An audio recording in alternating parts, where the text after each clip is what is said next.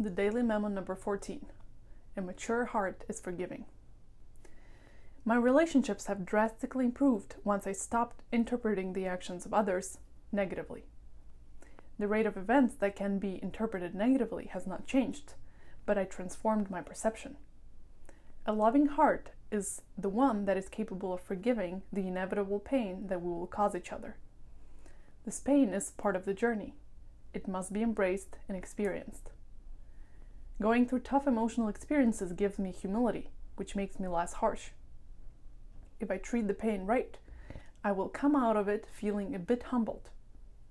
There are forces beyond my control that overtake us. I will also come out feeling a sense of deep gratitude for the people I have.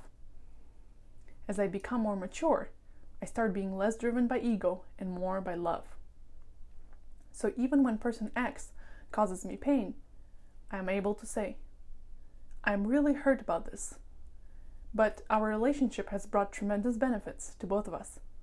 My heart is strong enough to want to fight for you in spite of the pain.